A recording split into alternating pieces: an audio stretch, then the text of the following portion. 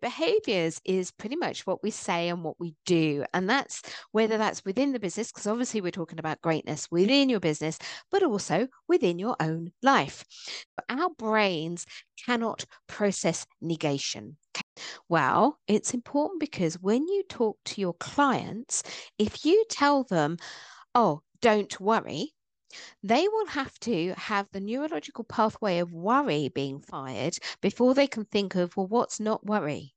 Rather than saying what you don't want somebody to do, start to say what you do want them to do. So, this whole idea of managing our brains, managing our neurological pathways, by watching our language and what we say and what we do becomes, a critical part of success and of greatness and of achieving that greatness.